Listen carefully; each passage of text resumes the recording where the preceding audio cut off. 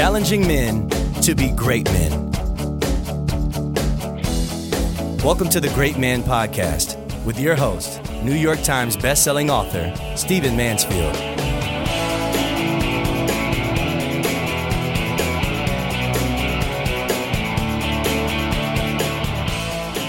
Gentlemen, let us begin. I want to talk to you in this podcast about women and their role in creating great manhood. In my life, the person who earliest and most powerfully framed great manhood in my life was my mother. Let me tell you how she did that, because I think it's important. And then I want you guys to enlist women, not only in igniting great manhood in your soul, but in the souls of your sons and the young boys that you work with. My mother would look at the world and interpret it for me in terms of manhood. My father was a military officer, as I'm sure you know by now, and he was often either off at war or off on assignments or in the field or on maneuvers. And he was around. He was a presence. He was a good man.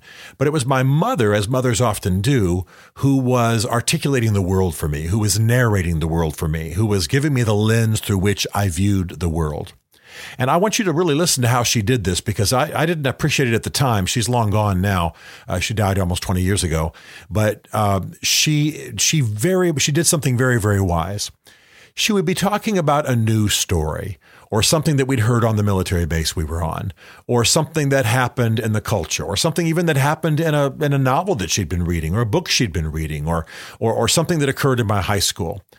And eventually, after we discussed the details of it and why did that happen and what in the heck were they thinking and, whatever the facts were, she almost always, if it involved men, manhood, nobility, ignobility, somebody being an idiot, she would make a comment from the standpoint of manhood.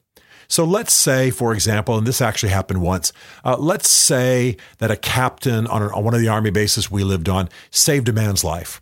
And he did it at risk of his own life, and he did it in smart ways.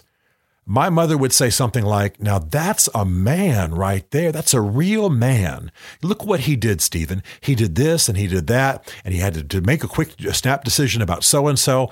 And here he saves this young man's life. Think about what that's going to mean. That young man, that young soldier whose life was saved, he'll be telling that story for the rest of his life. He'll be igniting that sense of nobility in the lives of others. He'll have children. They're now going to come into the world and do things." She would just describe manhood and its implications to me. I remember once we read a story about a scientist who was studying whales and was really doing brave things, going out amongst whale pods and going into the Arctic and all this kind of thing. And she said, "Now that's a man. He's braving going into dangerous places to gain knowledge for humanity." I remember she said almost those exact words. And I got to tell you, I couldn't have been but 5 or 6 years old. But I remember her saying that. And again, she was giving me a grid for understanding manhood. Now, of course, she didn't model manhood. She made it very clear, I'm a woman. But it was her admiration for manhood. It was the way she respected it. Her father had been a great warrior during World War II. He was paralyzed in the war, in the assault on Berlin temporarily.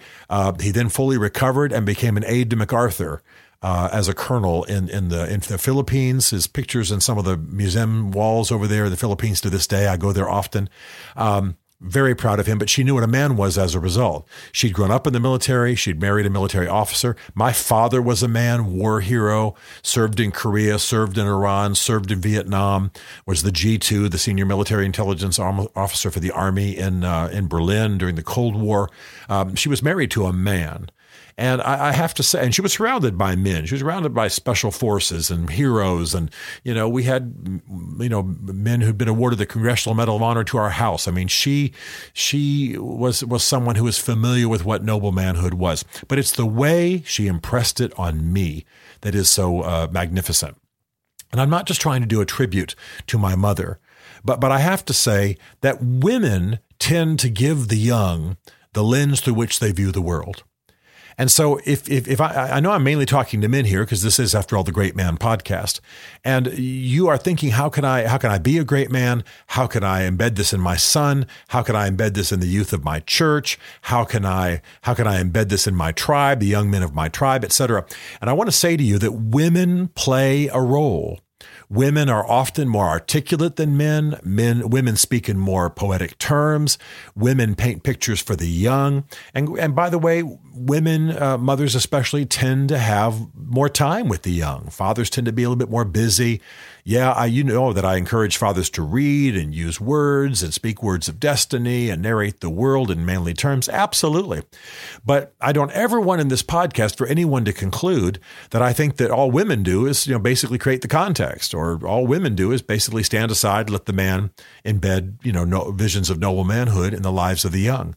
In both young women and young men, it's women who frame primarily what that gender is in terms of its highest form.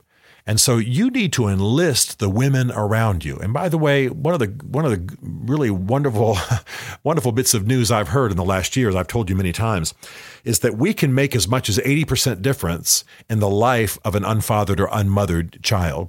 So if, for example, a young boy who doesn't have a father in the home, but a bunch of men in the community will come around that young boy and be uncles and be fathers and speak manhood into his life and model things and take him places and coach him. And I'll use the word fathering in quotation marks, father that young man. They can make as much as an 80% difference. 80% of what a father would have been, they can become. And the rest of it, we trust God for and trust that life will provide it. The same is true with young women. If they don't have a mother or a good female role model in their lives, other women can make as much as 80% difference if they're devoted and consistent. So what I'm trying to say is a smart man understands that he's got to have a swarm offense, as they say in football, actually it's defense they usually call swarm, but I'm calling it swarm offense. He's got to have a swarm approach to raising a noble young man, whether it's his son or somebody else he's trying to impact. And you've got to enlist women in this job. You've got to enlist aunts and grandmas and moms, of course, and even big sisters. You got to call it out. You got to identify it. You got to get them to narrate the world in manly terms. You got to get them to talk about the men they admire. If they've just read the biography of who knows what, Colin Powell or Norman Schwarzkopf, or whoever, Abraham Lincoln, lessons from George Washington's, whatever it is, Booker T. Washington. I wrote a book on him. A lot of great lessons there, et cetera, et cetera, et cetera. Whoever you're reading about that you admire, who is a man who exhibits noble lessons of manhood, get them talking about it, get them bringing it up, get them to narrate the world in those terms. In my mind, my mother's voice resounds often. My father's example resounds often, but my mother's voice is what's sounding. I think that's the way it is with most people. Most men in particular hear their mother's voice. Do you know that when soldiers are dying on the battlefield, the person and the subject they most mention is mother? That's in every single war. Most often, they mention mother. They might be 45-year-old, who knows, lieutenant colonels, and they're breathing their last, but they'll mention their mothers.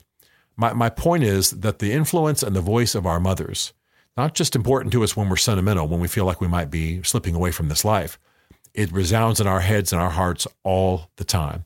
So get the women that are of influence around the young men you're trying to impact to speak, to narrate, to describe, to celebrate, not just say, hey, Johnny, you're great. You're a great guy. I love you so much. That's fine. But without necessarily going directly at the kid so we don't pressure him and overwhelm him, urge them to speak of what they admire, of what they see. My mother hardly ever turned to me and said, Stephen, you are an awesome kid. She was great. She loved me. I knew that. But what impacted me was the way she described others in noble terms. And then we go, that's a man. And it was powerful in my life. I want to say, by the way, that this will also be powerful in your life. Whenever my wife Beverly says, I really admire the way Dr. So-and-so did such and such, or Colonel so-and-so did such and such, or Senator so-and-so did such and such, I'm going to tell you, it makes me want to be a better man. Not that I'm in competition with that person, but she's framing a vision for me with words and with what she admires. And even though I know she loves me dearly and admires me, it makes me want to be even better in the terms that she's describing. So enlist a team in the same way that I urge you to enlist a band of brothers. Enlist a team and make noble women part of that team. That's part of the path to great manhood.